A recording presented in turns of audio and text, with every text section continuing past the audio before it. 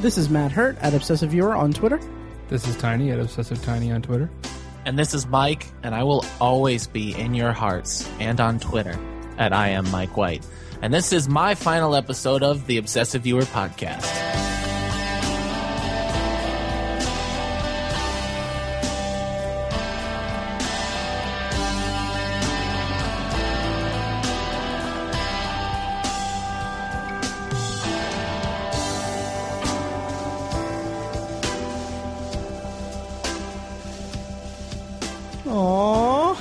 Did you cry when I said the heart thing? You can't see me, so yeah, totally.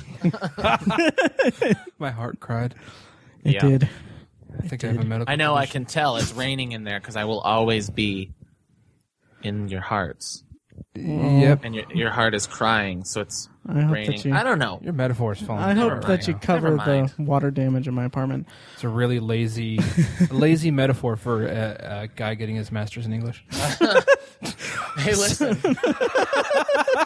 It's 7:15. I'm taking the night off. Welcome to The Obsessive Viewer. We're a weekly movie and TV podcast that covers a specific topic, be a genre, trope, movie, or show each episode. You can find back episodes at ovpodcast.com and find the corresponding blog at obsessiveviewer.com. And also come see us at Indie PopCon on June 26th to the 28th here in Indianapolis at the Indianapolis Convention Center. We'll have live recording at the booth and a lot of fun stuff to give away and stuff. I don't know. We're still kind of figuring it out. Tickets are on sale at indiepopcon.com. So, as we said at the start, this is Mike's final episode for the foreseeable future, which means like 3 months, right? Yeah, something like that. No, so we announced it last week on the podcast that Mike is going to be Hopefully you're not leaving. completely blindsided right now, Right. because I mentioned it. Yeah. We mentioned it at the end of the episode, so if you just kind of cut off after our Age of Ultron review, Mike's leaving. Yeah. Hate to break it to you. So, Yeah. but it's for good reason and it's on good terms. You know what I was thinking about today was that it's, in the past we did seasons, right? We kind of did this by season. And this would be the end of the spring season or the end of perhaps season 2. And so like a main character is leaving the show It would. at the finale of season 2. That's sure. I'll agree with you and then kind of completely knock it down. Jeez. Just kidding. No, when we were doing seasons, the reason why we stopped doing seasons for the show was that we started the podcast on June 21st, and that was the first day of summer, and then like each year of the podcast would have been 4 seasons, and that got like really numeric. But if this were a TV show, we are in like the end of the normal network season, and this is We're killing We off just Mike. finished sweeps. yeah. We just finished our big Marvel Cinematic Universe sweeps episodes, which, by the way, quick note before we actually get into the main topic of the episode. I realized after we finished and released the last week's episode that Phase 2 of the Marvel Cinematic Universe actually ends in July with Ant-Man. Yeah. So, yeah, but in our defense, it was originally planned to be the kickoff of Phase 3, but at some point they switched it around.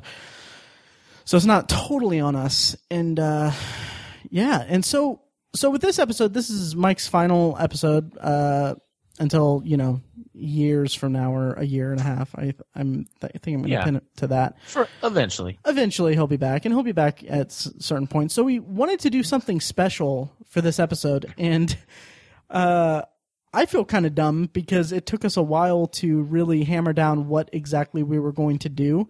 And then, Mike, you had this idea to basically bring up your top 10 favorite movies of all time list. Yeah. And that just And makes... it hit us like, why wasn't this what we were going to do in the first place? Exactly. Like, this was like what... like, this is what we needed to be this episode from the beginning. So that's what we're doing this week. We're going to be discussing at length Mike's top 10 favorite movies list. Now, me and Tiny, we don't really do top 10 lists and stuff like that. But Mike, why don't you tell us about your process in selecting your top 10 favorite movies and what makes you so list centric in your movie viewing? I've always listed making lists as one of my top hobbies. I love making lists, and I don't know why exactly, but I think that a lot of my identity lies within knowing things about movies and liking particular movies. And so when I talk to people and I talk to people about movies, it's always interesting what they're into. And, if they say, hey, my favorite movie is blank, I can say, oh, that's my 8th favorite movie or whatever. And it's kind of a conversation piece. That sounds fancier than it really is. The truth is I just like to rank every aspect in my life. I mean, my favorite foods, I know my favorite songs, my favorite albums, my favorite shows. But the one that I love is my top 10 favorite movies. As you guys know, listeners, we do kind of our top 10 movies of the year every year, and I've done that as long as I can remember. And so the top 10 movies of all time is something I started probably in the middle of high school. I decided on I watched a movie that I hadn't seen in a long time, decided it would be my favorite movie, my number one movie. And then so it's kind of in flux. So every year or so I redo my top 10 list just to kind of see where I am at that time. It's obviously unofficial. I mean, not that it can be official by any means, but it's always in flux. I love the idea of seeing a movie that will kind of crack my top 10. I will say that the most recent movie to crack the top 10 was in 2008, and so it hasn't been changed since. But the numbers have changed since. So I love making lists and I love talking about movies. So it's kind of the Venn diagram of my favorite things. Nice. So what criteria do you have to add? Like, what does a movie have to do to crack your top 10? Because during our Marvel retrospective, you mentioned that in time, Winter Soldier could crack your top 10. Mm-hmm. And also on another episode, I can't remember which one, you said that About Time may actually do that as well. So what criteria do you have for selecting? There's the early test. If you go in and you're just wowed by a movie that puts it in consideration. Lately, I look at my top 10 movies of the year, and they're always kind of in consideration for what makes a top 10. And I also have to urge that it's not the best movies of all time. Of course it's not. That's not possible. It's by far too subjective to say this is the best movie of all time. And I would never, ever dream to admit or to try to convince somebody that something is the greatest movie of all time. Right. And I don't care what you think of The Godfather. It's not the greatest movie of all time. There's no such thing. Right. And so these are my favorite movies. They're the ones that move me the most. They're the ones, there is something a little narcissistic, I think, about this list. They're the ones I'm most impressed to call my favorite movies. I think they're the best conversation starters. There's an aspect of my list that kind of lends itself to my identity and saying these are the movies that kind of make me who I am. And so, while a movie on there might make someone roll their eyes, how did that end up on there? Well, it represents me. So that's, I am made up of these 10 movies in this particular year. There's a timelessness to it.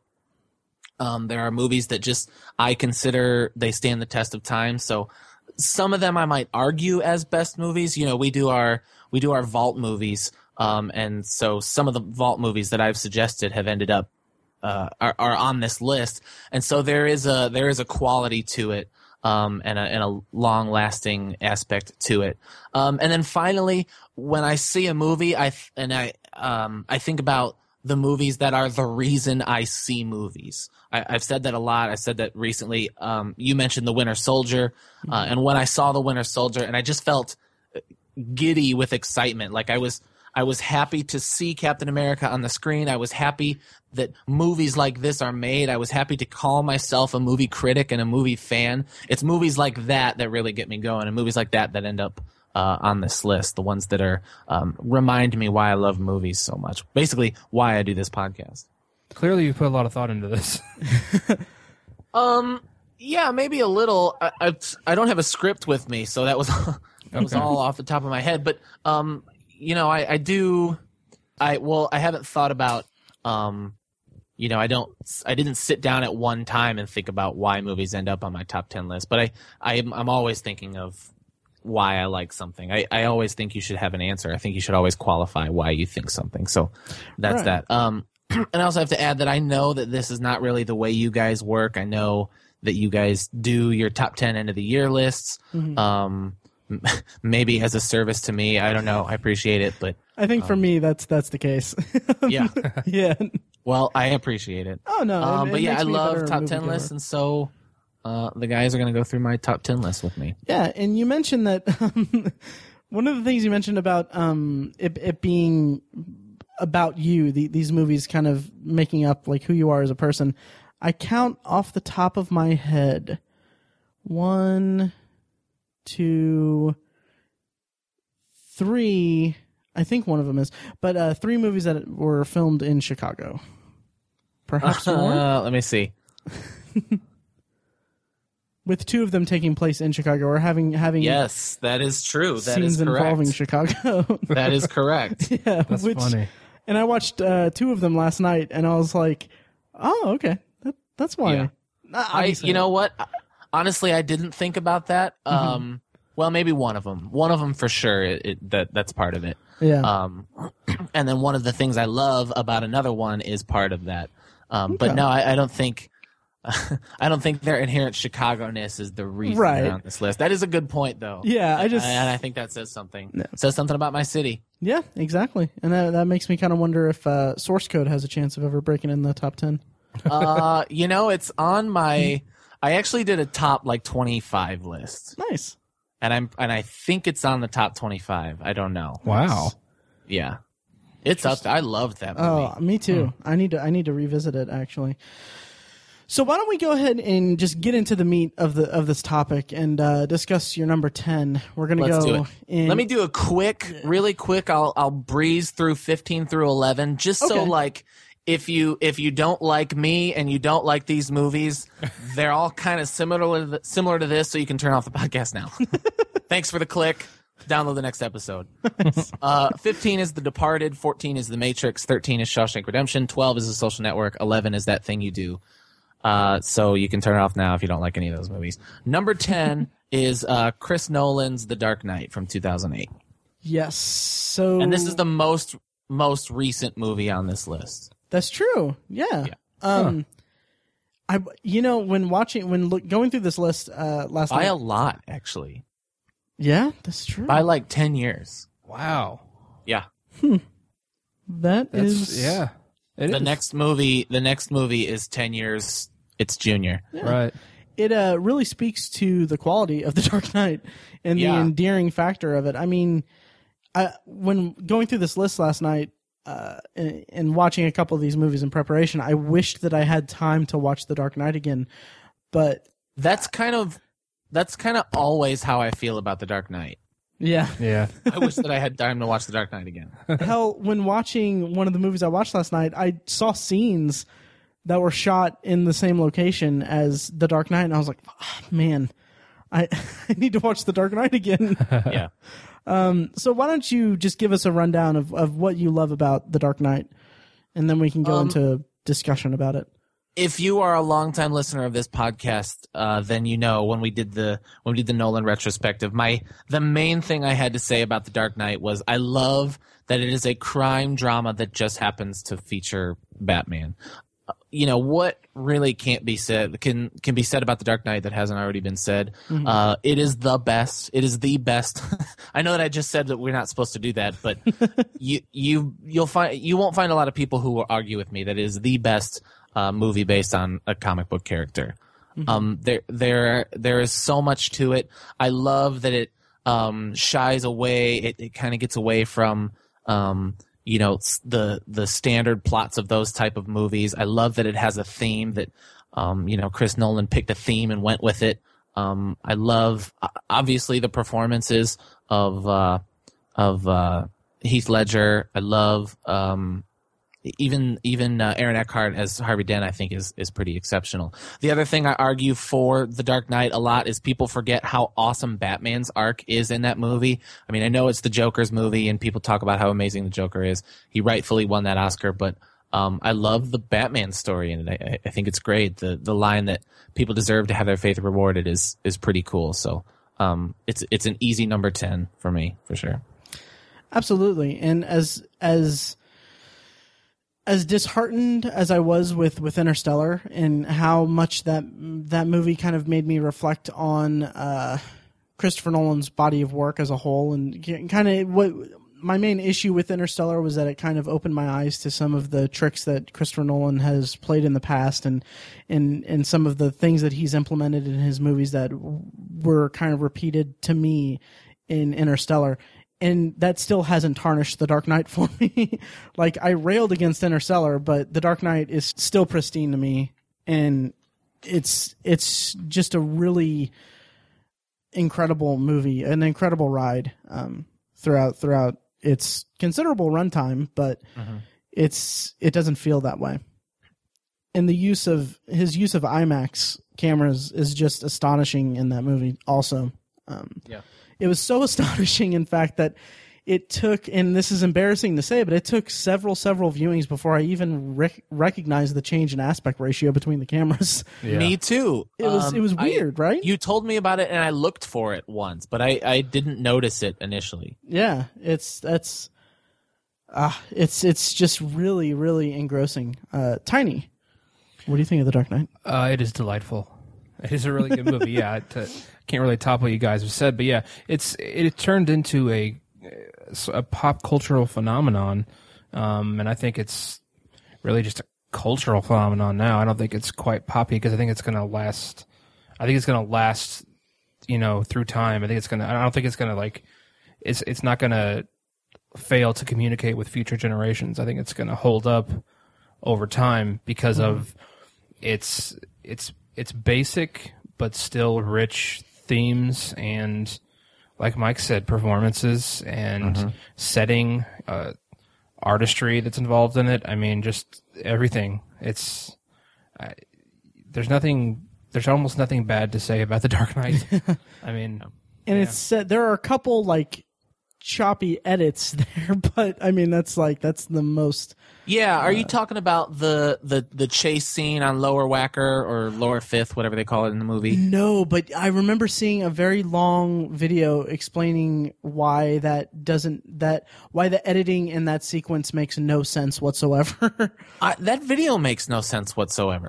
I couldn't really focus on it. Me neither. Ironically enough, but I mean, I guess it makes. I understand the point that they were trying to make. I just didn't care enough to really follow it. But because they were saying there's shots that it's rife with continuity errors and the locations are nonsensical or something like that. It really tried to lay into it, but I was like, I've never, after knowing that this is a thing, knowing that this is a thing in for detractors of the movie, it still doesn't really distract me from it. I mean, I'm sure that's probably their job, and I don't mean to dismiss somebody's job, but, and I hate the phrase, it just seems like trolling. Does anybody hate this movie? Why? I guess it's their job. I answered my own question. But it just seems so nitpicky. Yeah, I remember reading a review of it when it came out, because I used to do that. That used to be one of my favorite things, was to get the local newspaper and read reviews on Friday. And it was, I think it got I want to say it got 3 out of 5 stars. And I don't even remember the lady's qualms with the movie, but it was just so this was clearly not your kind of movie. And yeah. You shouldn't have been the person to review it because it's not your thing, and all you're going to do is just try to poke holes in it and find stuff that's wrong with it. And yeah, I think those are the only kinds of negative reviews that exist for this film, and it's barely negative at that. Yeah, I mean, I can understand it. If I found the video correctly, it's a 19-minute and 30-second video. dispelling, like basically critiquing the editing of the sequence in question, the truck chase scene. And I mean, I'm not going to say that there aren't.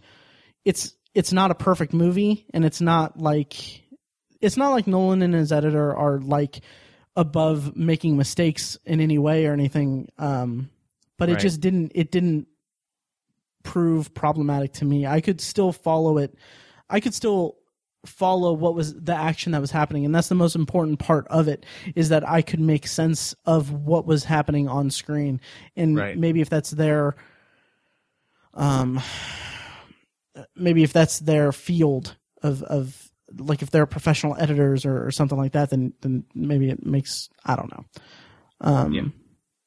But I don't know if I would call it nitpicking that particularly. I just would say that it's not something that I have ever had a problem with in the several times that I've seen The Dark Knight. Yeah.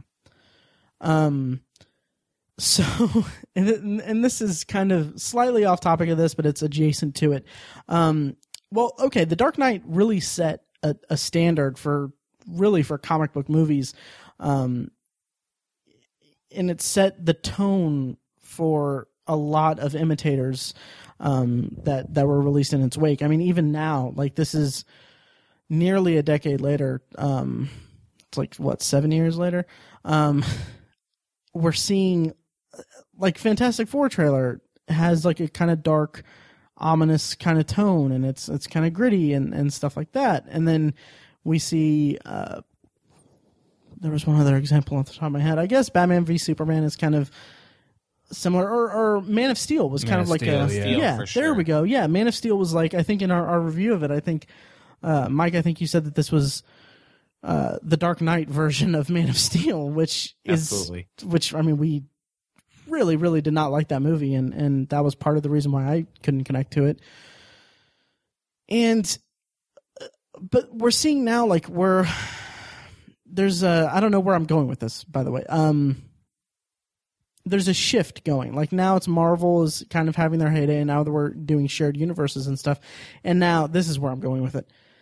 And now Suicide Squad is reintroducing the Joker to the big screen. And there's a lot of criticisms about the depiction in the promotional picture that was shown. Yeah. How do you feel about that, Mike? I've kind of taken a stance against anything that they're doing really in the DC universe these days. I really don't care about the Suicide Squad. I never cared about the Suicide Squad. It feels so blatantly obvious universe building. Mm-hmm. And so they're just introducing all kinds of these characters that we know they're hoping spin off. So they can do whatever the hell they want with Joker. I know that that's not what a fanboy is supposed to do. I'm sure that I'm supposed to analyze it a little more and tell you what every tattoo means and why it's stupid, but I think the movie's going to be stupid. So hopefully I'm wrong and I come back on the podcast when it comes out to talk about it, and it's awesome. But I don't think it will be awesome, so they can do whatever they want. Jared Leto. I'm calling it now. When Suicide Squad comes out, Mike is going to come back in total fandom of it with a tattoo that says "damaged" on his forehead in solidarity to Jared Leto's performance.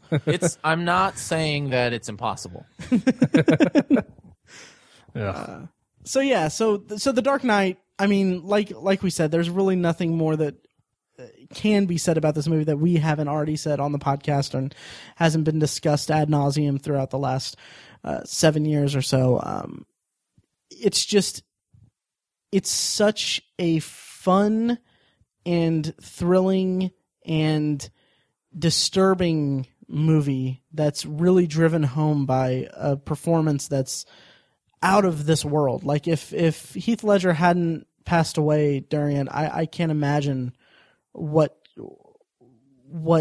kind of doors this role would have opened for him. Mm-hmm. Because it is one of the finest performances I've ever seen. Mm-hmm. Absolutely. Word. Yeah. Absolutely. Yep. Moving on, let's go back 10 years to 1998. Is that correct? 98. Yes. Roughly, yeah. So this is the second most recent movie on this list, and then it gets old. is Can't Hardly Wait. I think this one is a little less obvious, little less of a shoo-in. It's definitely kind of why I wanted to do this episode was to tell the stories about why these are on my top 10 list. You heard me talk about the movie when we did our coming of age movies. One night party movies. One night party movies. There we go. Still one of my favorite episodes we've done. Yeah, me too. I Yeah. loved that episode. And Great. because I loved the movies we watched. And this, I would argue, stands among the best of those. I think Dazed and Confused might be, I don't know, the better quality movie if we're playing that game, but I am not. So Can't Hardly Wait kind of hit me at a time. I actually saw it in junior high, so I was a little younger, I guess 5 years younger or so than the people in the movie. But what I loved about it was kind of saying, oh, that character is me, that character is you, that character is John, that character is, and we would play that game and kind of be those characters and watch it. My friends and I would kind of spend the night at each other's house every other weekend. It was like clockwork through junior high, and we'd watch it once a month. I mean, we love that movie. And so this one is definitely a nostalgia pick for me. But I think the quality of the movie, the quality of the humor, and the quality of what it represents about being a teenager in the 90s holds up. I think it's a solid pick. What do you guys think?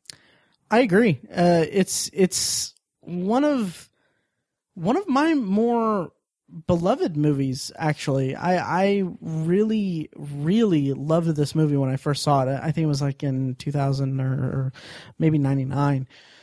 And I just really connected to it, even at a young age of 13, 14 years old. Yeah. It was kind of the depiction of it it was kind of cliquish in its different caricatures of different social, I guess, high school social classes, I guess. But it wasn't spoon feeding these cliques or these different personas to me the way that, say, Saved by the Bell would. Right. Because Saved by the Bell was just really after school special cheesy kind of level of crap. But Can't Hardly Wait was just kind of this fairly well grounded, almost satirizing depiction of 90s high school life. Yeah. And Unrequited Love, and which, I mean, Preston Myers is kind of stalkerish, but he's endearing too, and He is super endearing, Yeah. and fully endearing. I mean, there is no. Oh, yeah. I think there is a little bit of send up in the movie, but Preston Myers is 100% earnest. Oh yeah, and it's you really I really connected to the character throughout it. He's just a hopeless romantic, and you gotta love that about him, even at a high school grade, or maybe that's part of the charm, is that he's just exiting high school, and that's what really pulls him to define him or to confront the thing that has defined him throughout his high school career. And that's something that just kind of spoke to me, I guess. Yeah, I wanted to be Preston Myers for sure. For sure. Yeah, I did too. He made out with Jennifer Love Hewitt at the end. Yeah. So yeah. Yeah, I have kind of a strange relationship with the movie because I wasn't into it when it came out. I didn't see it. I think, in 1998 I was 11.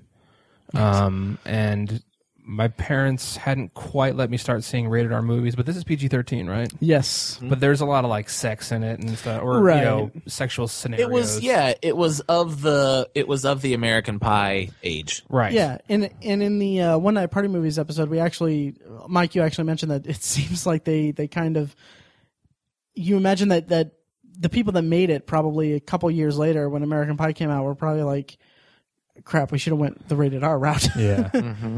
Yeah, it might have been the next American Pie or the first American Pie. Right.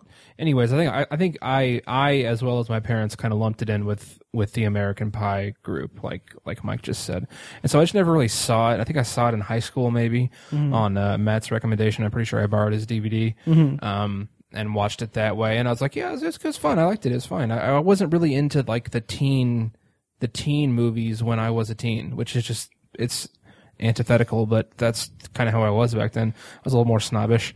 But when I watched it for our One Night Party Movies episode, I loved it. I thought it was fantastic, and I laughed my ass off and related to so much of it and thought it was great. I really, really liked it. It's a fantastic pick for this, for a top 10, and I think it stands alone on its merits, but I think it's especially poignant because the movie really, having watched it like last year when we did that, it really demonstrates the shift that kind of went on between, the Generation X kind of wrapping up and the millennial generation that we're in now kicking off.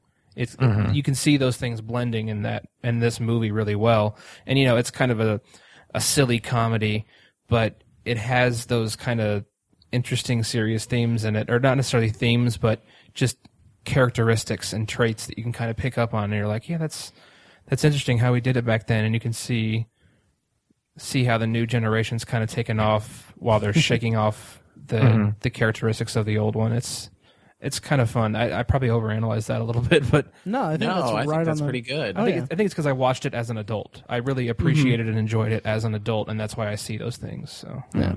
Yeah. Great movie. I like it. It's a fantastic movie. Absolutely, yeah. I may edit this out, but my ex-girlfriend actually still has my DVD of it, which, Sucks. whatever. Yeah, well, I mean, we're still on good terms. I asked for it back, but she hasn't given it back. But anyway, how can you be on good terms? Yeah, good terms, Right? my ass. Yo, I gotta have sex tonight. Jesus. I mean, peep this. I won't, because I think I did that on the. I think we all did that on the One Night Party movies. I am 92% sure that we did that on the One Night Party Movies episode. Yeah, but can we talk about the soundtrack to this movie? Because my God, Blink-182, man. Oh man, Third Eye Blind. I will go. I can't remember if I went on record saying this or if I thought of this later or if we discussed this off the air, but I will go on record by saying that the use of Blink-182 in this movie may be my favorite licensed music in a movie ever. Nice. Because it's so perfect. So yeah. It's pretty awesome. I was never a big kind of pop punk fan. And it's Blink's awesome. I cannot say anything bad about the music. It just wasn't like when this movie came out. I was really getting into metal. Like when you guys were listening to Blink, I was memorizing Metallica lyrics, like a kind of a d-bag. But yeah, I was getting into metal, so I didn't appreciate the music as well. But yeah, we all like what we like. Yeah. It's good. But I mean, just killer needle drops in this movie. Oh yeah. Just like. It's a party, right? So it's like 90s party music, which is all 90s alternative. Kind of, I guess, like you said, Tiny, bleeding into pop punk. But I think that goes along with what you were trying to say about the kind of the generation evolving into something a little newer was there's, it starts with Third Eye Blind, who were kind of pioneers of pop rock music in the mid 90s. And then in the late 90s, Blink-182 kind of came on the scene. And they're at the end of the movie. Again, a little too much analyzing, but I don't think you're off base too much. Cool. Yeah, I really want to revisit this movie. Aren't there were there 3 Smash Mouth songs in this? Or am I thinking of a different movie? There is, I can think of one. There's one. Yeah. In when Jennifer Love Hewitt first gets the letter. Then there's 2, because when she first comes into the room. Oh, is that? No, that's, wait. No, when she first comes into the school. Okay, yeah, there you go. Okay. But the other one is, what is it? Sneaker Pimps? Oh, I don't know. Is that a band? No, I had no idea. It is now. I don't know. Yeah, it's Sneaker Pimps, 6 Underground is the name of the song. Okay. Take me down. Yes. 6 Underground. The ground beneath your feet. I love it when Sneaker Mike, Pimps. I love when Mike does that. Me too. Our own little obsessive viewer needle drops. Yes. Yeah. I adore this movie so much, and It's a great well worth being on your top 10 list. And Thank you. yes, So then my number 8 pick, moving on incredibly slowly.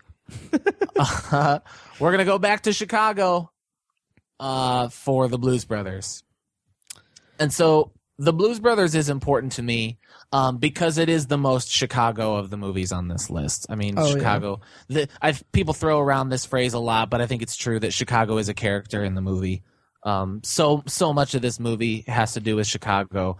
There is blues in Chicago. It's not the home of blues, but there's a lot of blues in Chicago. Mm-hmm. And so when I was younger, I still have an uncle who is incessantly quoting movies. In fact, when new people meet this guy, they're not sure if he's speaking to them in earnest or doing a quote from a movie. And he really sticks to 3 main movies. At least before his kids were born, he stuck to 3 main ones. Now he quotes like Nacho Libre, School of Rock, and Napoleon Dynamite. But in the past, it was Austin Powers, Blues Brothers, and This Is Spinal Tap. So nice. I knew most of Blues Brothers before I even saw the movie. And then one year for Halloween, when I was maybe 8 and my brother was 6, she suggested we be the Blues Brothers for Halloween, and we were. And so we rented the movie that Halloween to kind of study our characters, to get into characters. And what's so fun about the Blues Brothers, and a girl that I dated a long time ago was pleasantly surprised to find that it's a musical. Interesting. And you wouldn't think. I mean, I guess it's about the Blues Brothers and their musicians, and it's about getting the band back together. But it's an SNL movie. It's the first SNL movie, and so you would think it's just a straight up kind of slapstick comedy, like a sketch drawn out into 2 hours. But it is a really successful, and I mean that financially, and also it pulled it off, musical. I love every number in the movie, and I love the performances, and I love the Chicago-ness of Blues Brothers. It's an easy pick for my top 10. Nice. Tiny? Never seen it. Oh, really? Yeah. Whoa. Oh, wow. Yeah, it's a cat movie for me. Wow. Yeah. There we go. I can't fault you for that because I just watched this movie for the first time last night. Yeah. The first time. Wow. The first time. And whew, all right. I have notes on the screen right now. First of all, He clears his throat. Oh, Jesus. First of all, I just want to say that Chicago fucking pops in this movie. Isn't it so gorgeous. beautiful? It's absolutely beautiful in this movie. I love there's a scene early on where Elwood gets Jake out of jail and they bring him home to their apartment, and so the L is going by, and he says, "How often does the train go by?" And he goes, "So often you won't even notice it." And that's so true and such a Chicago thing, that the sound of trains is just always happening in Chicago. Yeah. And I want to. Okay, I'm going to go into my feelings on the movie. And I want to preface this by saying that I went in pretty much completely blind from the SNL skits. Like I don't think I've ever seen a Blues Brothers sketch ever. And I'm really glad that I watched this movie, Mike, because it kind of reminded me of the way you felt about 2001. Oh no! Because I just could not connect to this movie. Really? At all. Yeah, it was such a bizarre experience for me because they're doing these antics and I didn't expect it to be quite as absurd humor, absurd situation kind of comedy. But I never really adjusted to it. Like it kind of felt discombobulated to me. Like I couldn't really latch on to it, and it kind of made me just sit back and watch it instead of, interacting with it in terms of enjoying it. I think that's what I love, is that it's still an SNL movie. So it has that ridiculously silly sketch humor to it. You know, a lot of it. Are you guys still there? Yeah. Yep. Sorry, I feel like I lost you. A lot of it feels like sketches woven together, but you know, the idea that they're on their mission and that there are plot points that go through, and they kind of take a break for a musical interlude every now and then. I love it. I thought the musical numbers were good. I mean, I thought they were all right. Aretha Franklin's was a little amazing. It sounded amazing, but just the ADR work on it was oh yeah, that's true. Really distracting to me. But I mean, it sounded just. I mean, obviously, Aretha Franklin, all the musicians in the movie just nailed it. But I just found it really hard to care about the plot. And it was just kind of I think part of it was that, and this is going to sound harsh, but I really couldn't latch on to Elroy and Jake. Elwood, sorry. Elwood and Jake, Dan Aykroyd and John Belushi. It kind of felt like they were played it not necessarily, they didn't necessarily play it straight, but they were kind of they brought this dry reactionary dry white toast. Sure. Oh man, dry. Sorry. Exactly, like that kind of tone. Yeah, exactly. Yeah. They were kind of just dry, and it was kind of like they were just their dry reactions to all the kind of ridiculous situations and goofy stuff that was all going on around them just really didn't. It really felt kind of flat to me. I will say this, however, something about the way that John Landis shot all the chase scenes, like the car chase scenes, really, really resonated with me. Nice. Yeah, it may be because as a kid I grew up watching Dukes of Hazzard with my dad, and just seeing those kind of like 70s, 80s cars that are like just big boats basically squeal through city streets and going through turns and spinning out and losing controls.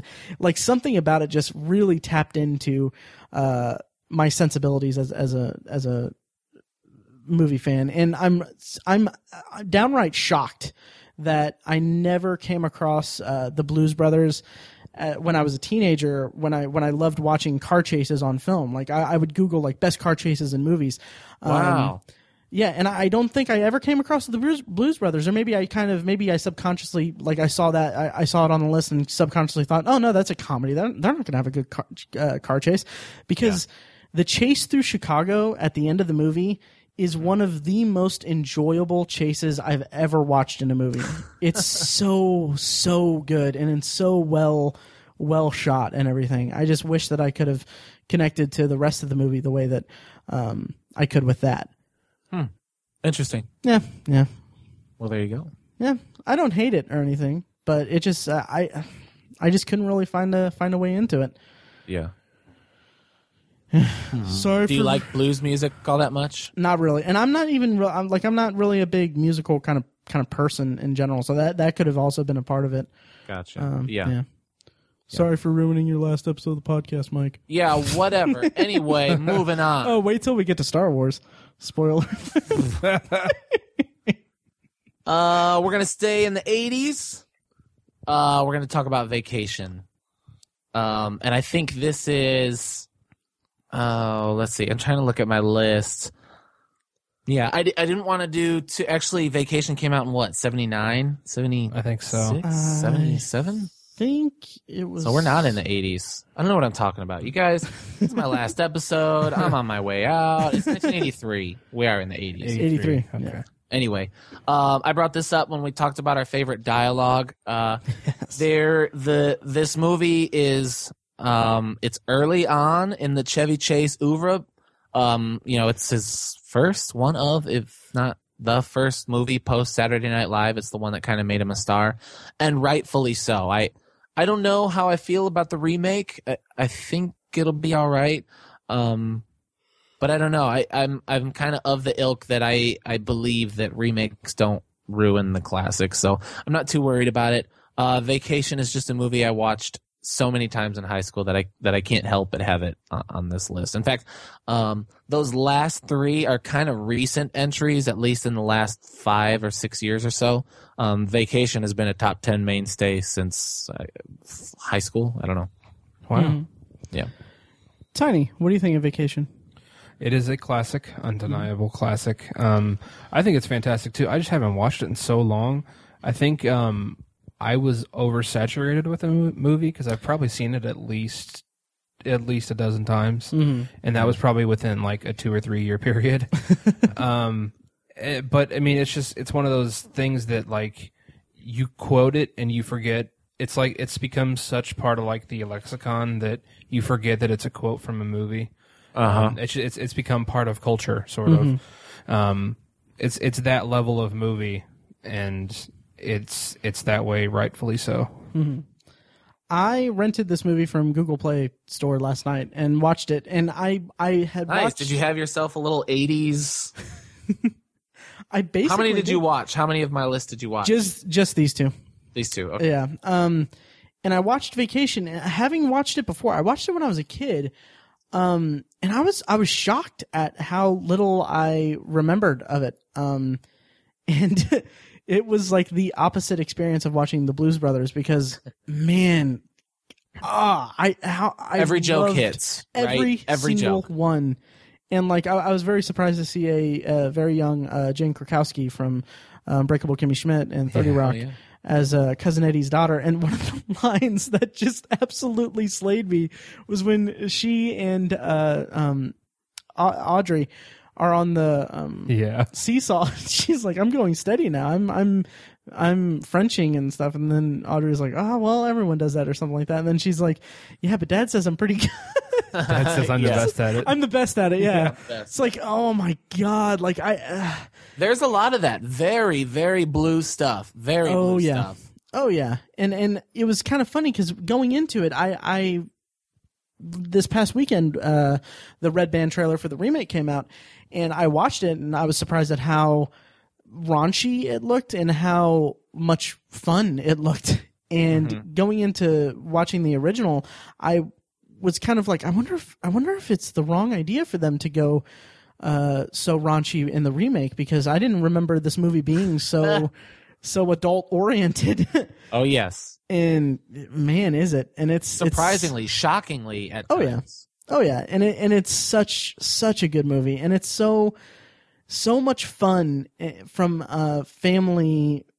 The family dynamic in it is so great, and you're right. Chevy Chase is possibly at his best in this role, and in this movie, just the way that, like when you brought up the scene between him and Russ after the car breaks down, and he's talking about being a man and all that, while Rusty is just chugging this beer, and unbeknownst to Clark, and just the way that Chevy Chase plays aloof and just kind of oblivious to his surroundings is so natural and so.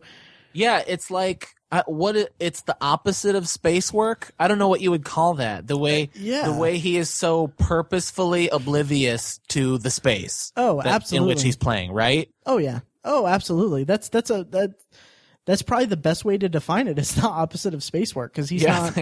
He's just really. He's doing so much with a minimalist approach to the set and the surroundings. It's really a work of art, honestly. And I just I kind of completely forgot about the dog. What happens to the dog in this movie? Oh man. Yeah. Wow. Yeah.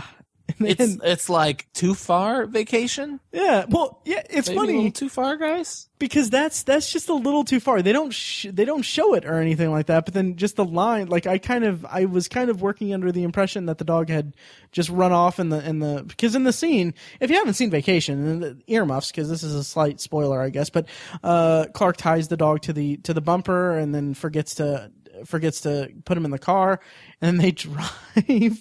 They drive and hear a rattling, and it's the collar kind of just dragging along the road, and they get stopped by a motorcycle police officer who is very It's distraught. the low point of the movie. It is. It's short of killing a kid. It is, but the way that they work it is they don't really like the way that I experienced that scene was that they didn't particularly spell out. Like I was working under the impression that the cop was under the impression that the dog was dead, and that maybe there was something that I missed or something or something where the dog like got free of the collar and ran off before they left. But then just the one line that the last line the cop says, I'll go back and shovel the carcass off the road or something like that. I was like, oh my God. Yeah. Just so you know that we went there. Right. We're going to hit this punchline. And then you say that it's a low point of the movie. It's kind of a almost too far thing. And then what happens with Aunt Edna right after that is like a whole other level of just crazy hijinks played for comedic value under a very dark moment in a family. I have said it before, and I'll say it again. Daniel LaRusso says it. Ralph Macchio in The Karate Kid. Hey, it's the 80s. And that is probably the perfect way to encapsulate Vacation. It is. Yeah. Everybody was on coke. So, moving on. Mm-hmm. See Vacation. Please see Vacation. I don't know. Maybe we'll assess when we get through this list, like which one is the easiest to recommend. But let's see. I'm looking at my list, and there aren't any more comedies. I'll say that. So Vacation is obviously my favorite comedy of all time. Please see it. Would you say the number one is a comedy? I think it's a fantasy adventure. It's got comedy elements. Sure. Adventure. Okay. Yeah, I go with adventure. It's funny. It's funny, but it's a family adventure. Okay, I can get on board with that. We short tangent. We played this game a little bit ago at work. We were kind of trying to discern or teach one of our friends to discern the difference between a horror movie and a thriller. And I think he was kind of confused, thinking maybe that horror and thriller were closely related, when really thriller is closer to action movie. Yes. Yeah. And so he would list a movie and would be like, no, that's actually a fantasy horror movie. You know, they were like Pan's Labyrinth. No, that's actually horror fantasy. Yeah. And then he'd be like, and so we were just trying to come up with movies that were thriller, and it's a little difficult. But movies like Broken Arrow, that's not a thriller. Argo is a thriller. Yeah. Yeah. The Fugitive is a thriller. Mm-hmm. The Fugitive is a thriller. Exactly. Yeah. It's a chase. Usually there's a chase in a thriller. Most of Harrison Ford's career. Most of Harrison Ford movies, are if Then you have suspense thriller also, like Suspense thriller, Along Came yeah. a Spider. the next movie on my list is not a thriller. It is a straight horror movie with thriller aspects. I'm not playing that game. Anyway, number 6 is Scream. And to borrow a line from Matt, this is Matt totally came up with this, but I'm going to piggyback off of it because I think it's true. He calls it the movie that made him love movies, and it is absolutely one of the movies that made me love this movie. It scared the poop out of me when I was younger. As legend has it, I saw Scream 2 before I saw Scream 1, and I saw Ghostface just like for weeks afterwards. I've talked about this multiple times on the podcast. And so it terrified me. And it wasn't until college that I watched the original Scream, and I loved it so hard. And so what I kind of do by putting Scream at my number 6 is I'm using the title Scream as a catch-all for the experiences of seeing 1 and 2, and really the evolution of hating that experience and then loving, feeling a little safer, and getting into horror movies. I watched Halloween and I watched Friday the 13th when I was younger, but I didn't really get into horror. Sorry, I didn't really get into horror, as it were, until I saw Scream, and so it's so easy to put Scream on this list. Matt, what do you think of Scream?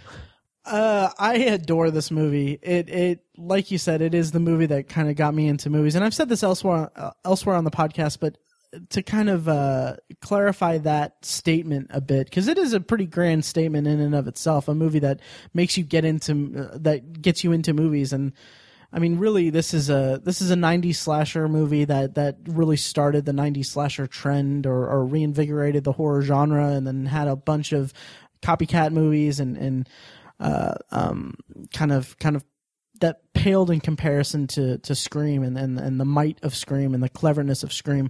But to say that it's the movie that got me into movies, it's because of the characters in the movie and the very, very sharp writing, almost to a fault, of Kevin Williamson. He would go on to create Dawson's Creek and really populate it with teenagers who were of the similar vein of Scream. They were very obsessed with movies, and or at least Dawson was, and they were very quick to reference movies and stuff like that, but they spoke at such a ridiculously high intellectual level.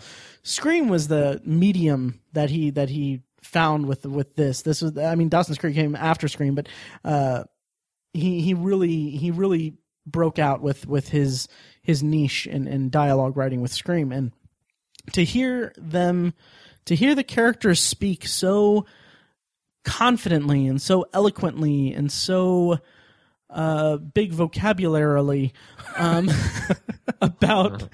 about their favorite movies and these encyclopedic knowledges of the horror genre and everything. Like, I saw this at a time when I was like maybe 11, maybe 12. And all I could think about after seeing this movie and in anticipation of the sequel was, I want to be these characters. I want to have this knowledge of movies. I want to have this. I want to be able to just throw out a reference that is intelligent in terms of a movie. And then fast forward to, now that's probably why I never completed college. But Scream is it's such a delightful experience, and it's so, like, the horror aspect of it didn't really capture me the way that it did with you, Mike. I was never frightened by it per se, but just the snappiness of it, the cleverness of the writing, and the thriller elements of it, as it were, is what really made me latch on to Scream and the Scream franchise. And damn, I kind of wish that you were still going to be around on the podcast, because we could do a Scream franchise retrospective. Oh, don't say that. Yeah. Damn. It could have happened after the TV show ended. We could have incorporated that. Well, we'll hold on to it. Yeah. Yeah. We'll do it for Scream 5. Yes. When the Scream TV series ends its run. Yeah. There we go. So, Tiny, how do you feel about Scream? Yeah, I like this movie. I have a very intense relationship with the movie because, first of all, it falls into a fun stat. It's the first rated R movie I ever saw all the way through. Nice. And it's interesting because I wanted to see this movie probably more than just about any other movie I've ever seen.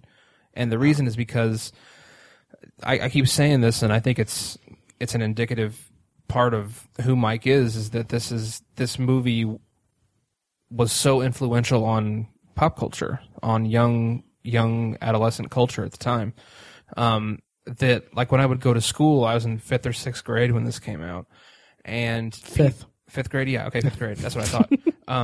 People would not stop talking about it, and it would piss me off because I hadn't seen the movie, and my parents wouldn't let me see this movie because it was rated R. And it just drove me nuts because all my friends were talking about this movie, and the cute girl I liked at the time saw this movie and talked about it all the time, and I was like, I hear it's good. Bye. And so I would, like, it was to the point where we would go to Blockbuster or Red Giraffe reference. Oh, man, Red Giraffe. Red Giraffe was a movie rental place in our town. I don't know. Was that only local? Mike, have you ever heard of Red Giraffe? Yeah, no, I have no idea what you're talking about. I don't think it was a chain. I don't think so either. Anyways, we would go to the movie rental store, and I would grab a copy of it, and we would take it up to the counter, and the person would be about to bring it up. My mom would be like, no. Like, that's how badly I wanted to see this movie.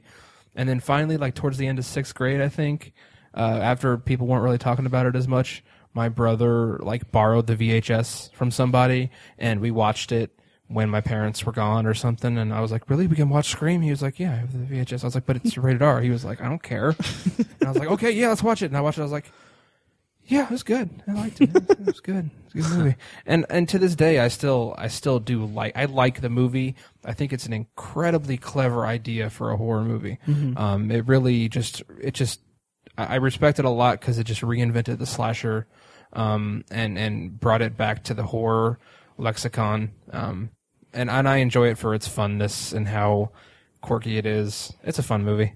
Mm-hmm. Cool. Mike, do you have anything more to say about Scream?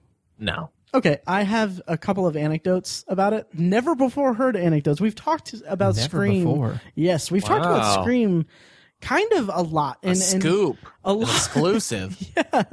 Now it's all built up. But better be good, motherfucker. I took the best poop last time. No, I was really obsessed with this movie as a kid. In sixth grade, after I saw it for the first time, I saw it on VHS. I was obsessed with this movie, and I kind of, at a young age, I cultivated my obsessive recommender status. Like I got my friends to watch this movie, and got them into it with my enjoyment of it. It came to the point where, and this is a little disturbing now that I think about it, and I think my friends and I would play Scream in the at recess. So imagine being a teacher. Yikes. Yeah, and it was essentially tag. We were playing tag, but we were calling it Scream. But imagine being a teacher and seeing these little kids running around chasing each other, pretending to stab each other. Oh, it's healthy. Yeah, which I'm glad that I became a well-adjusted person. Another thing is that I was so obsessed with this movie for about a year and a half span, up until probably 7th grade, that I remember we were my parents took my siblings and I to a bookstore, maybe, I think, or maybe they got this for me as a present or something, but I had a published copy of the script, of the shooting script of Scream. And I remember passing around to my friends, showing them the scene where Sydney loses her virginity. God, that's so mad. Having them read I obviously can't remember the lines in the script, but it was something like she removed her bra and Billy gazed at her breasts or something like that. Very tame, but we were like, oh my God, boobs. Boobs written in ink. And then the final anecdote about this, about Scream, is that my friends and I were so I'd gotten my friends so hooked on this movie that one of my friends claimed oh, I know more about Scream than you do, Matt, and I was like, no, you don't. And then so we agreed, we had a gentleman's agreement to study the movie and then the next day come to school and quiz each other on it. And for sake of anonymity, I won't name names, but that motherfucker went through the goddamn credits and was asking me about the best boy grip, the key grip, the catering, and I'm like, dude, I don't know these things. No, that's not even fun, right? So, but I got my revenge on him. His parents moved him to a different school a year later, so I didn't get my revenge on him, but yeah, he moved schools. He moved because he was so distressed by your. Anyway, he was trying to get away from the shame. He was. Yeah, that's interesting and super nerdy. Oh my God, it is. I just said this in a podcast that's going to go out on the internet and people are going to listen to it. Ladies, I'm single. So yeah, that's all great. Right. So here we go. Number 5. So we're in the top half. Are we? Does it feel like halfway through? Yeah. To me, it's funny because these movies are it's such an eclectic grouping that it doesn't feel like we're halfway through. It just feels like we're. I like that it's eclectic. That's kind of important to me. Yeah. So number 5 is, I'll say it, you guys. You know I love to make grand statements, right? I mean that's what I'm here for. That's why they asked me to be on the podcast in the first place. This next movie is the reason I have a top 10 list. Oh, wow. Right? So when I saw this movie, like for the second time in high school, it became my favorite movie of all time. Of course, it's number 5 right now. But in high school, Rocky was my favorite movie. And it was my favorite movie for a long time, actually. Not for a long time. I don't know. 5 years, maybe. So let's say I saw it my junior year. So like 2004, I watched Rocky.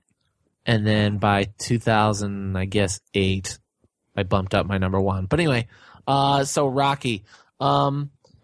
It's surprisingly, we haven't really talked about Rocky all that much, have we? No, not much at all. Not really.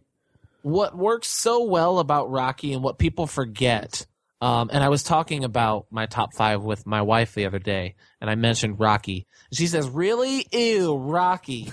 And I said, listen, what's so amazing about Rocky is that there are like 2 boxing matches in the whole movie. Mm-hmm. It's a romance drama. It's a drama with a little bit of boxing in it. I mean, yeah, I guess you can call it a boxing movie, but we kind of laugh about what became of Sylvester Stallone's career and that he's trying to do it again. And the sequels became formulaic, and everybody seems to love the 4th one. But the first one is a really, really great character drama of this guy trying to get along in the streets of Philadelphia, and he just wants his one shot. And I read an article one time about like the greatest sports movies of all time, and I think they ranked this one number 2, Raging Bull being number 1. And the little blurb that went along with it was, people think this is a boxing movie, but the night before the big boxing match, he lets the girl sleep on the bed. So it's a romance drama. And I was shocked to find that out when I watched it in high school. Like when I was younger, I watched Rocky 4 several times. And I know I had seen Rocky, but I bought it on DVD and just decided to sit down and kind of take it in as kind of an older person. And I loved it so much, and I still love it so much. I just put it on every now and then. It doesn't hit you the same nostalgic way that 3 and 4 does, and I guess even 2. I mean, those are boxing movies. Those are action movies. But Rocky is a drama, and it's so, so fantastic. This is a miraculous movie, actually. This is another one for me that like I oversaturated myself with it as a kid.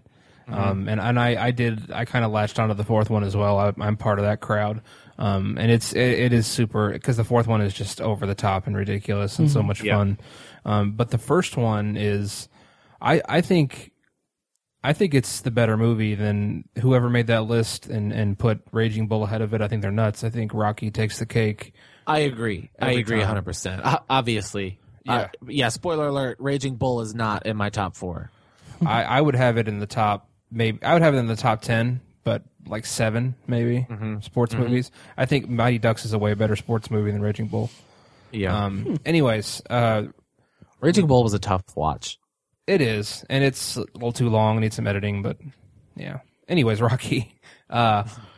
The reason why it's such a great sports movie is because there's only 2 boxing matches in it. Because it breaks down for you how being an athlete, and especially an athlete who competes in an individual sport, is about a lifestyle, and how you have to commit almost every single facet of your life to how it's going to affect you in the ring. And that is something you don't get in a lot of sports movies. And this movie breaks it down perfectly. I mean, just the iconic scene where he wakes up out of bed at like 4 a.m. and cracks the eggs in the glass and just chugs them without a single ounce of joy in his body. Like nothing about him in that moment is happy, but it doesn't matter because all it's doing is improving his moments in the ring. That's all he's thinking about. And it needs to be said, it's not a montage moment. I mean, people like when they kind of send up the Rocky movies, and there is a montage in Rocky, but when they send it up, they always add the eggs cracking, and it's always kind of played like with a bit of humor and a wink. And this is not at all. It's not part of the montage. It's dark and dingy. It's 4:00 in the morning. Like you said, he's disgusted. It gets on his shirt, which I love. Yeah. It's not what works about this movie is that it's not what people remember it is. I mean, Rocky the movie is not a microcosm of Rocky the series at all. Yeah. Mm-hmm. And it also breaks down. I mean, if you don't know this about Rocky, you're crazy. Spoiler alert: he doesn't win, but this demonstrates why winning isn't everything, and why even when you lose, sometimes you're remembered more than the winner. And that's such a rare thing in sports that almost no one experiences. And it's because you have to be one of the best in the world at whatever sport it is you're playing to achieve that.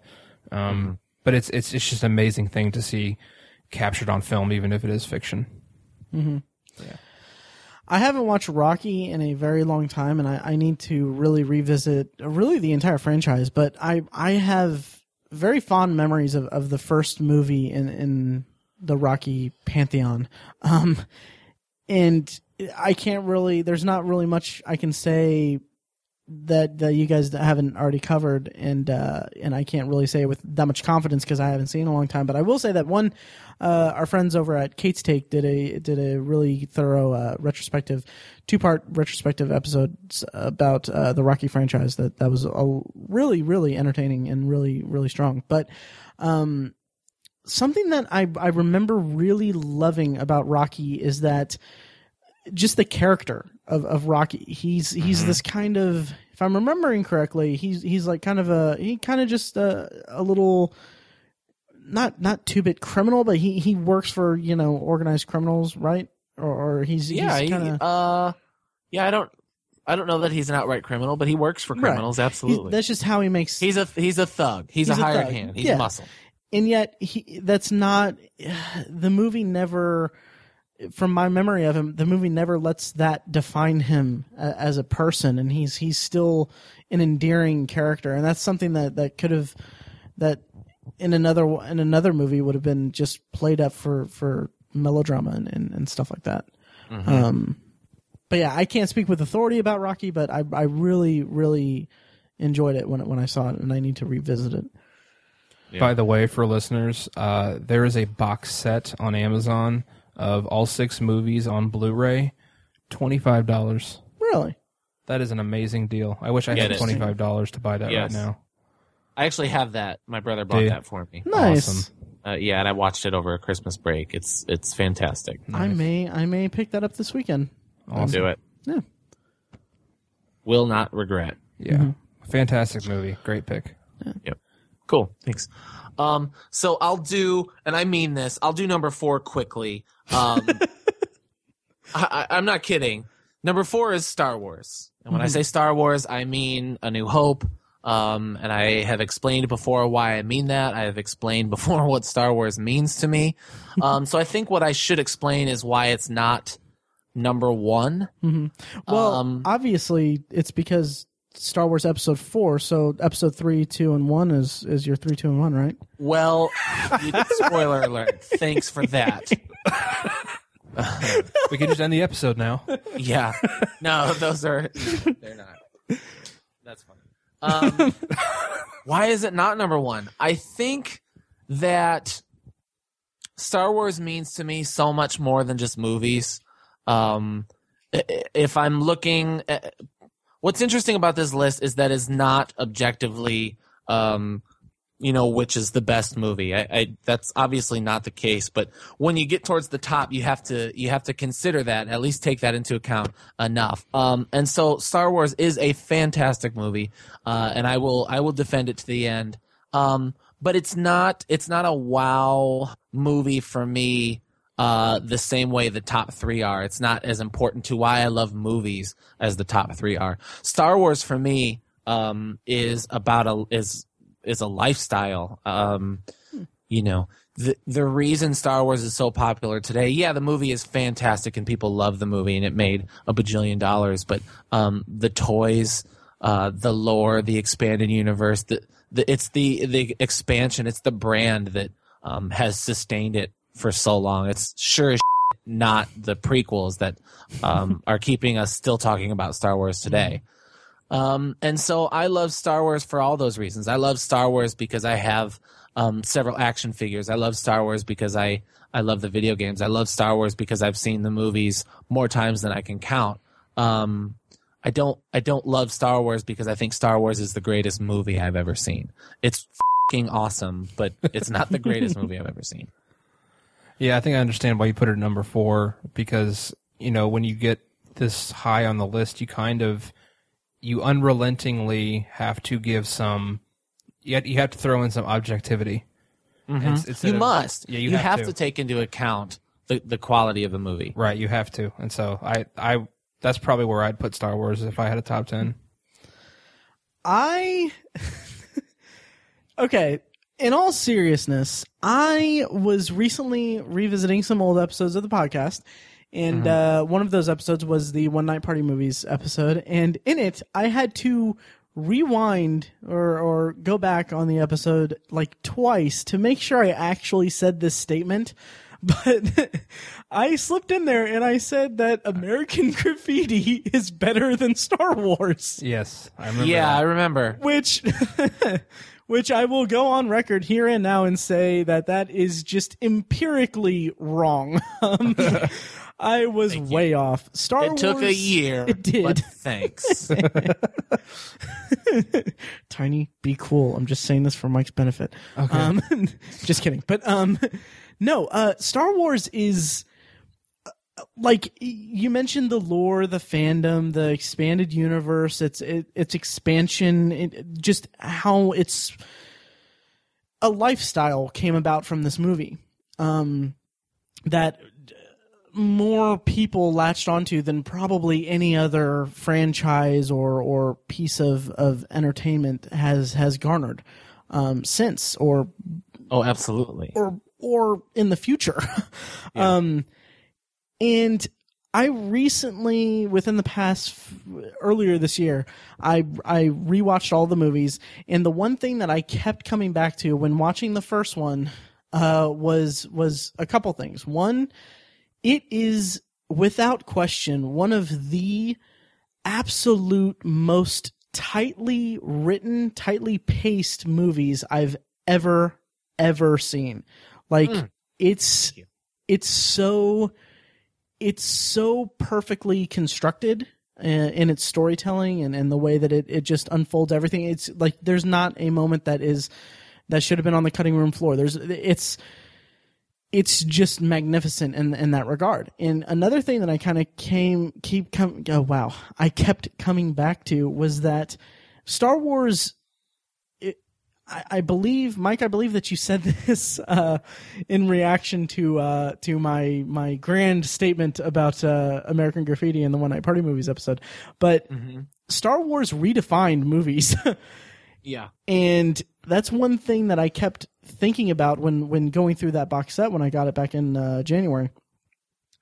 That it's not only did it brought so much inspiration to a new generation of filmmakers, people that would go on to make some of my absolute favorite things in entertainment. Lost is heavily influenced. The writers of Lost are heavily influenced by Star Wars. J.J. Abrams is, Star Wars. When J.J. Abrams and Damon Lindelof met to work on the pilot of Lost, Damon Lindelof showed up wearing a Star Wars shirt, and they instantly connected over that shared fandom. And just knowing that, just thinking about what would happen if you went into an alternate universe and Star Wars never existed, like the Hollywood as a business and as the entertainment that Hollywood churns out today would be vastly different in a universe where Star Wars did not exist. It's that influential, and Word. I make so many jokes about not being a part of the fandom for it and everything, and most of that is just friendly ribbing and a lot of it's because, well, they just keep coming to me. But you are really changing your tune on this one. Recently. Yeah. And the first Star Wars movie is iconic and worthy of its status. And yeah, that's my thoughts on Star Wars. Well, awesome. Yeah. Thank you for that. Yes. Now, Attack of the Clones. Now, the sand is coarse. If we're talking good movies. Yeah. Oh my God. Of course, we will talk more about Star Wars in December. Are you saying Attack? I mean, I know you're making a joke, but do you think Attack of the Clones is the worst one? Oh, that's it's a tough choice. It is. It's not for me. It's easily episode 1 is I think the episode worst. 1's a little worse, maybe. I think I would argue by far. We don't have the time for it, but I would say by far. I'll just say briefly that I come down in the middle of them. I would say that episode 1 is the worst in terms of filmmaking and just general storytelling. Mm-hmm. Episode 2 is the most boring, but I hold the Phantom Menace to somewhat of a higher regard for nostalgia, because that was kind of my entry point to the Star Wars franchise. Well, no wonder. Jesus. It was when I was in like junior high, and I don't know if I actually told this story on the podcast or not, but I went on a trip to Kings Island with my best friend at the time in 5th or 6th grade, actually. Or how old were we when it came out?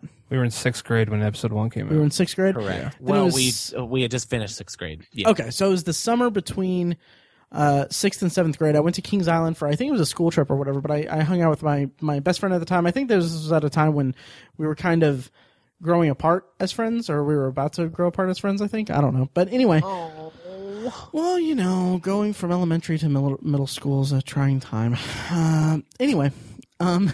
So he told me in vast detail just the plot of the Phantom Menace, and I thought, wow, this actually sounds pretty cool. I don't know much about Star Wars, but I mean, I think I really kind of, and I don't know what this says about me, but I enjoyed the idea of a Jedi and his apprentice working together on something, and then the Jedi falling and the apprentice having to take on the villain in by himself, and kind of that growth kind of sounded appealing to me. That would be awesome if that's what the movie was about. Exactly, yeah. And he framed it that way when he explained it to me. And say what you will about episode 1, it is a travesty of a movie, but how cool is Darth Maul? Very badass. Yeah. And that crime that they killed him. Yeah. And that duel at the end, pretty awesome. was really cool. And the music too. I mean, music. But we'll save that when we talk about your number 1 movie, Mike. Yes. So, number 3 on my list, I would go to bat and say is probably the best movie on this list. Mm-hmm. It is a vault movie, so let's not spend too much time on it, but it's Pulp Fiction. And I'd be willing to bet, like, I see this movie over time as I get older, creeping its way up onto the list. Number 1 will probably never change just because it's number 1, but I can see over time just realizing the importance of a movie like Pulp Fiction and the importance of it to me becoming number 2. But whatever, that's the future. Number 3 is Pulp Fiction. And I saw this in high school, and I saw this before Scream, and this for me is the movie that made me love movies the way I do today. I think I've said this before with the Vault episode. It's the reason I sought out directors. Quentin Tarantino was the first director whose name I ever learned by heart. And so Pulp Fiction, not as important as Star Wars is, but it's the most 90s movie that there is, probably the most important movie from the 90s. And I love every second this movie. And I remember watching it. I remember fondly watching it in high school several times. So Pulp Fiction is an easy number 3, and like I said, it might work its way up here in the future.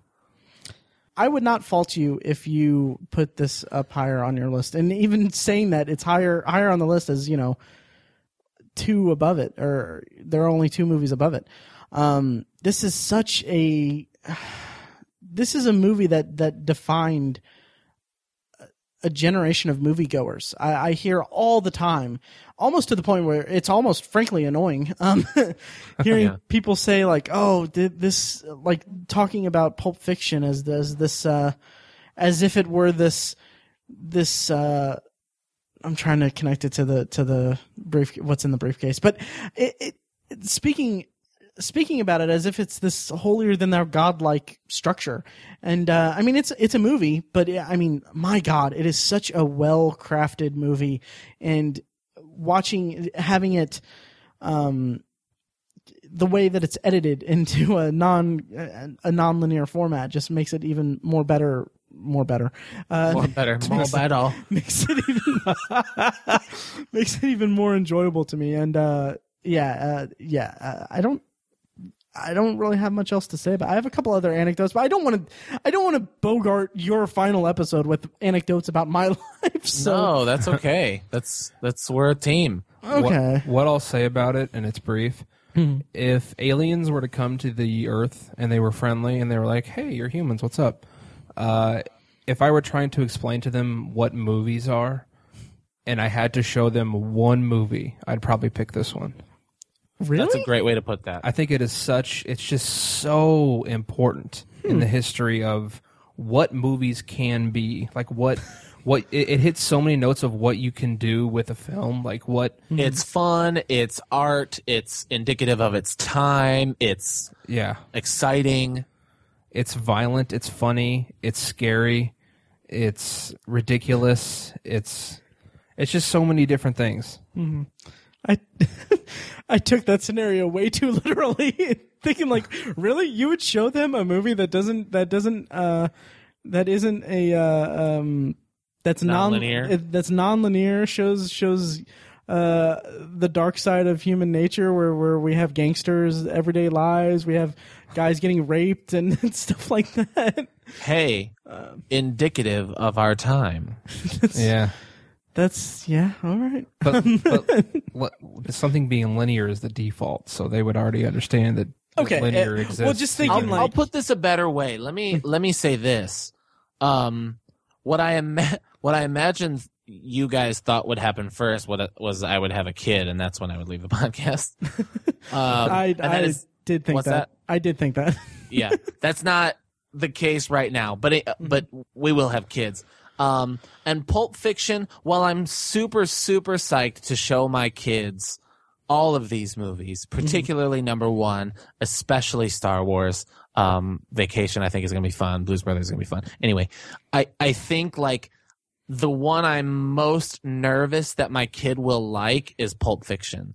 Like that's the movie that I want to wait till he or she is like 14 and just be like, you want to see the coolest movie of all time? Let's watch Pulp Fiction.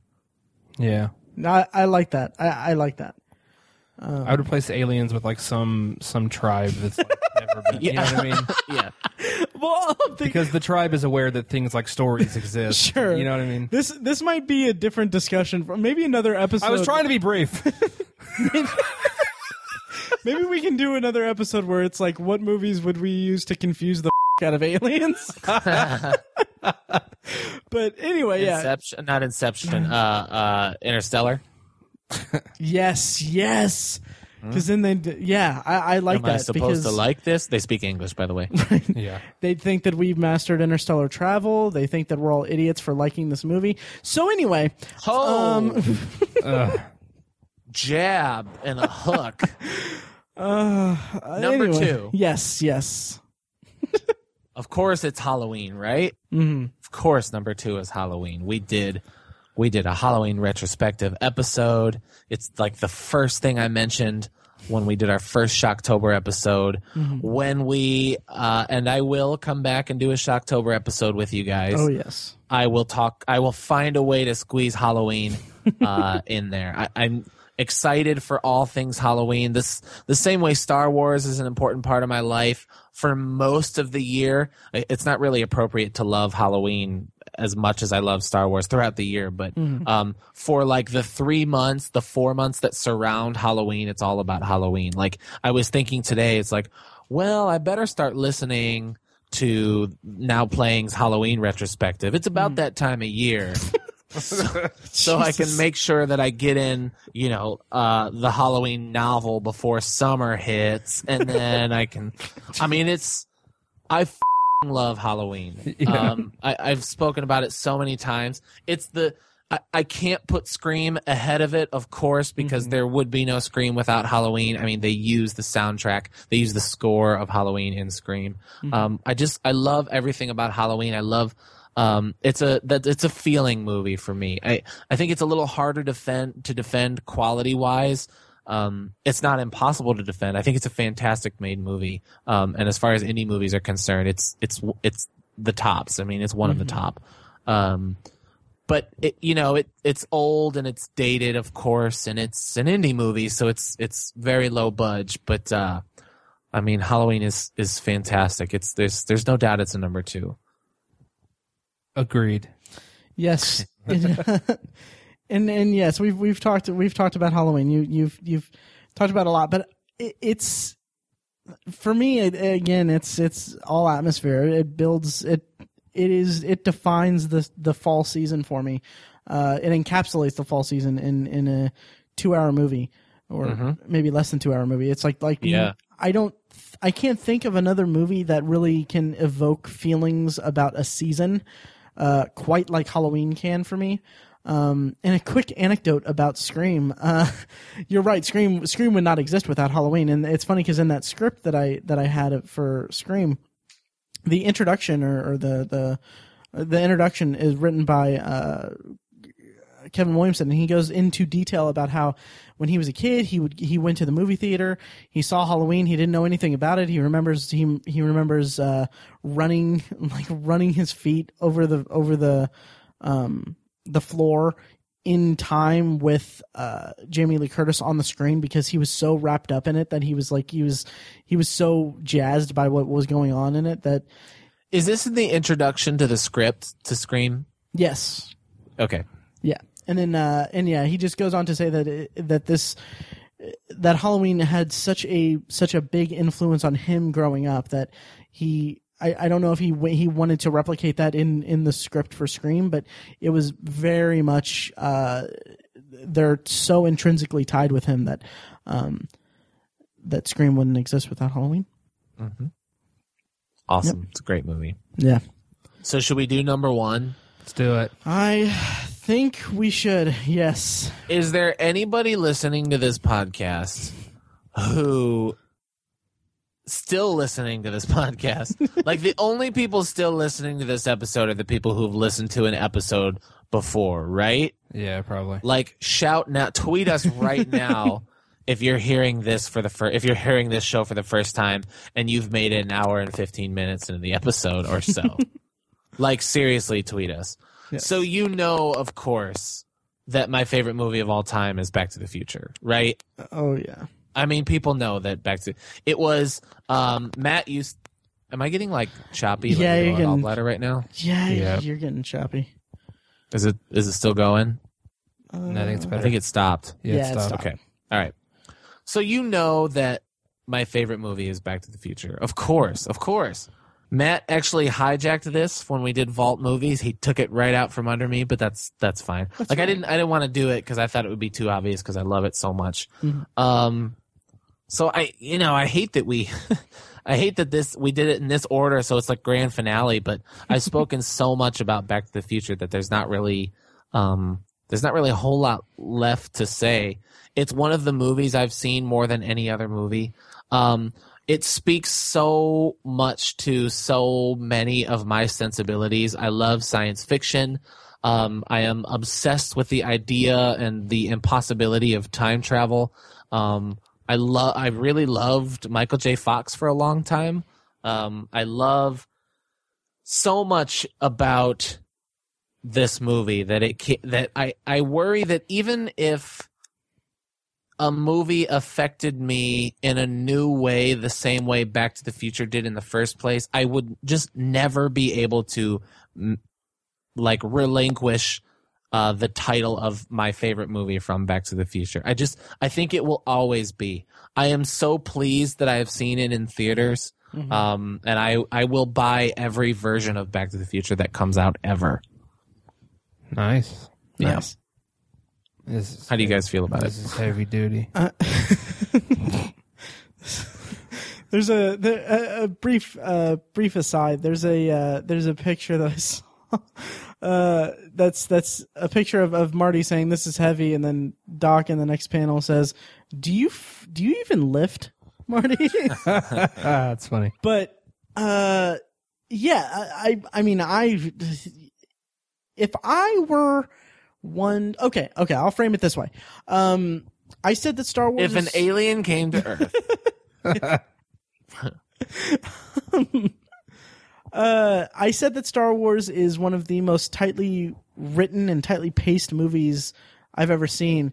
Back to the Future, I would say the same thing about it. It's one of the most breezy runtimes of any movie I've ever seen. And Back to the Future is a movie that I latched onto more than I did on Star Wars. So it holds a cherished space in my heart for that reason, and also the cleverness of all the callbacks and everything like that. I listened to the now playing review of it, and it was kind of funny that they were kind of not down on it, but they were kind of critiquing the use of callbacks and stuff like that, and they were kind of getting really really deep into their discussion about them. I like even pointing out these little. I would go so far as to say nitpicks about it. It didn't tarnish my enjoyment of the movie at all, because it's such a piece of my my growth as a movie fan and as just a fan of storytelling in general. And I'm rambling a bit, but it's such a fantastic movie. I absolutely adore it. Tiny, what do you think of Back to the Future? Agreed. It would definitely make the top 5 of my top 10. Awesome. Yeah. Cool. Mike said it's he's probably seen it more than any other movie. I think it's the same for me. I've probably seen it 20 times or more. And there's a while where TNT was showing it like every single weekend. And so I'd watch it on TV all the time. And the reason is because it always feels the same when you watch it. It's amazing that it has that rewatchability factor to it, because I'm always worried about Doc connecting the cable right when the DeLorean touches it. It's like I worry every time that he's not going to make it. Yeah, me too. Yeah. And I remember when I saw it in theaters, everybody laughed and everybody gasped on cue. Everybody was into it on cue. It was just amazing. Yep. Yeah. That's another thing that I love about the movie and its sequels even, is that they do such there's an expertise and a magic to the way that these movies, that the Back to the Future movies establish a scenario and then play up the tension of that scenario to its absolute limit. Like it's the final sequences in the Back to the Future movies. Say what you will about the movies themselves, the sequels, the quality of the sequels, and everything. But the stakes of the climax of the movies are so intense and so gripping that it's unlike anything I can't really match it to any other movie off the top of my head. It's so well executed. Totally. Yeah. Totes my guts. Yep. So I think that does it. I think so too. Yeah. That is my top 10 favorite movies of all time. Wow. Currently. So then Currently. next week we're going to do Mike's top 10 TV shows, right? Right? Unfortunately, that also means that this is it for me, at least for the foreseeable future on Obsessive Viewer Podcast. Right. We'll get you Yep. back for, like you said, a Shocktober episode. And We will be back. Yeah, Star Wars. Shocktober at the latest for sure. Yeah, and we'll and in all seriousness, like we ended last week's episode with a bit of a love fest and everything. So Mike, I want to tell you I can't stand you. I'm kidding. No, this isn't your exit. Like we're saying, like, oh, Mike's final episode, Mike's farewell, all that stuff. Mm-hmm. You are exiting the podcast. You're taking a leave of absence from the podcast, but you're obviously, like I said last week, you're always going to be a part of the podcast, whether you like it or not. The way that we decided that you were going to be a part of the podcast before we even started. Yeah. Yeah, but I mean, it's Well, you know. thanks. I mean that means a lot, and I hope that sentiment comes through when I say to you guys that I'm just taking a step back. I will always be an obsessive viewer. Mm-hmm.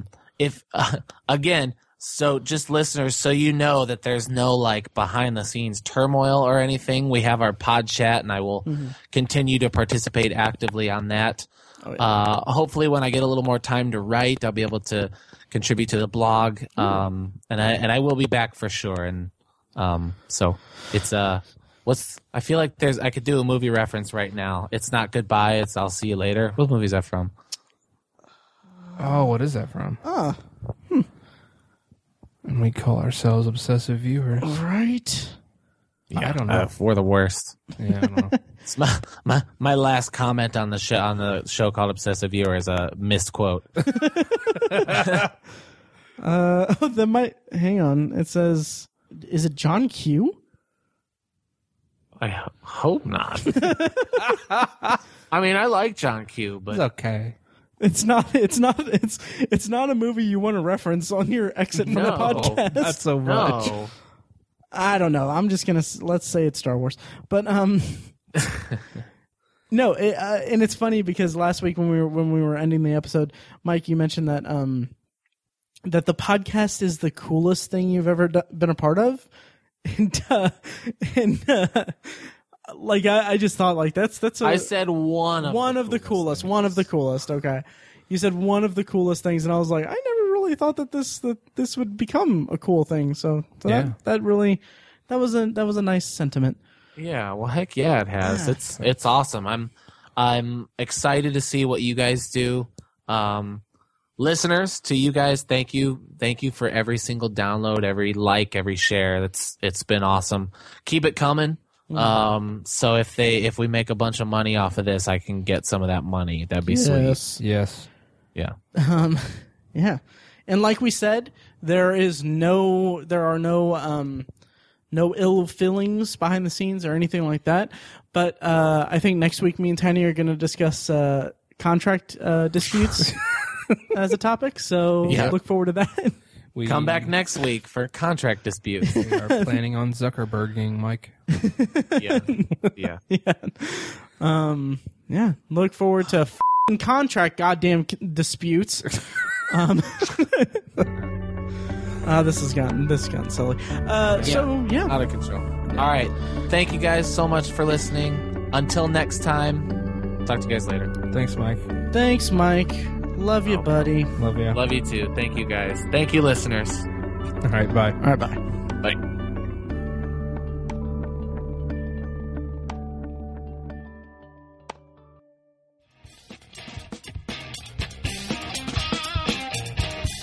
Tiny, it's nice to meet your voice. Yes, it's nice to put a voice with the name. And I've had a theory for a while. I've known Matt for 8 years. I've had a theory for about 7 that there is no Tiny. That Tiny is a fabrication of Matt's either imagination or just some sick ruse that he. Psychosis. Yeah. Like, If anybody's going to pull that off, it'd be Matt. Well, we've come to the part of the podcast that is everybody's favorite part, the potpourri section of our podcast, where we can talk about whatever we want as long as it smells good. Nice. We can talk. Yeah, thanks. In 2013, I watched movies. What was that? It is my lowest total since I've been keeping score, and I'm embarrassed to say I only watched 173 movies. 2001 is a bad movie, and you guys are wrong. Damn. Stanley Kubrick. There's more. That was page 1. I love the movie Step Up 3. Pulp Fiction changed movies, I think. Changed movies forever. It went back, like I said. I mentioned big action movies in the 80s. This was a reaction to that. And the 90s and on was defined by what Pulp Fiction did to movies in 1994. And I'm like, Kevin, so did you watch the whole movie? He goes, I'm not Kevin. And I was like, what? God. And he goes, I'm Jason. That is awesome. And I didn't sleep. And I wonder if that is why my whole life, slashers have been it for me. But you're missing the point. That's right. That he was a dude and she was a dude. but the point, Anthony, Yes. is that we're all dudes. Oh, What? Mike. What? Seriously? The storytelling is what you're gonna go with, which is better. You know, like like Star the Wars is themes the and greatest everything. story ever. I mean, it is the classic hero's tale, Sure.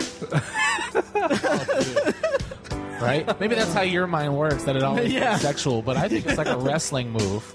The Brooklyn Decker. They were not allowing themselves to change with the characters. I think the story should dictate how the story ends, and the characters and their growth should dictate how the story ends. Hold on a second. We need to address, who's this, Mike, Bill, Stevie, Tim? Mike, yeah. Okay. Are you covered in Chicago sports I am teams covered tattoos? in Chicago sports tattoos. Yes, I am. Gee, It's funny that you brought that up. The joke, and I can't believe I'm saying this in front of a live audience, is that I was born about 9 months after they won the Super Bowl. So I had no choice but to be a Bears fan. But they're faded memories. It's the same kind of thing where, like, you look at a picture book and you think, am I actually remembering that? Or am I just remembering this picture? Or am I just remembering that I remember it? The Saw sequels are a guilty pleasure of mine. I think they're great. The Daredevil movie I thought was pretty awesome. I think Dude, Where's My Car is hilarious. Yeah, I love that movie. It's I hate that. It drives me nuts. My favorite thing, they'll say, oh, that's gay. And I'm like, well, a movie can't be gay because it has no feelings for other movies. It's an inanimate object. But the movie is great. It's a great family movie. It's one of those movies I'm, like, excited to show my kids one day. Star Wars changed movies forever. Forever. American Graffiti influenced Happy Days. Right. And then when it was over, I was like, yeah, whatever. It was cool. It was a cool movie. All while driving home, I'm like, dance, and I'm like, I could dance like that. I could do that. By its original title, I'll call it Jack and Jill. We know he could do it. And you apparently think he's smart enough to be that self-aware. Why isn't he making good movies? You guys don't hate me, do you? Oh, I do hate Matt for saying Well, that. you know. He was better than Star Wars. Cool. So there's that. Cool. Thank you guys for having me. absolutely. Thanks for joining us. Yeah. It was this was great. Yeah. Have to do it again. Absolutely. Oh, by the way, I wanted to say, for all of you Step Up 3 watchers, all of you dancers out there, just remember, born from a boombox, BFOB, out. Please don't let that be the last word. I was like, are we being quiet now? BFOB! Thank you for listening to the last ever episode of the Obsessive Viewer podcast. More like, sorry you listened. Yes. Mike's last episode.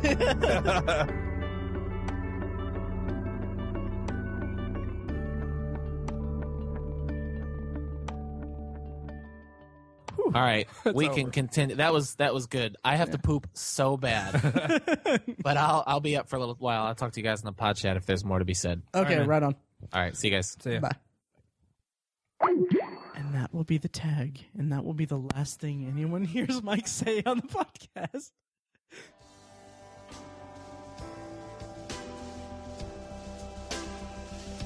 As always, loyal listeners, thank you for listening to the Obsessive Viewer podcast. And thank you, of course, to Loud Like for providing our awesome opening theme music. Their first EP, their first of a few actually coming out in the next few months. Check them out. Anyway, it's called Mistakes We Must Make and features our theme song and a clips of events. Make sure that you rate and review us on iTunes after you listen to this episode. It helps us out a lot, and it gives us the ability to say, hey, people like us. Also, please like our Facebook page at facebook.com/The Obsessive Viewer, and you can follow each of us on Twitter. You can find Matt at Obsessive Viewer, Tiny is Obsessive Tiny, and me, Mike, I'm at I am Mike White on Twitter. You can also check out the blog at obsessiveviewer.com, where all three of us, but mostly Matt, review movies and TV shows and talk about all kinds of things. It's kind of the written form of this podcast. You can also check out Obsessive Book Nerd, which has book reviews and commentary on the evolving world of reading. And also check out Tiny's The Secular Perspective, which is a podcast exploring the concepts of faith, religion, and existence from the perspective of secular hosts. If you have any thoughts on the podcast in general, or this particular podcast you just listened to, or even suggestions for future podcasts, please email us individually at Matt, Tiny, or Mike at obsessiveviewer.com, or you can just email the podcast directly as a whole, kind of directed to all three of us, at podcast@obsessiveviewer.com. Again, thank you so much for listening. We love you. Be excellent to each other.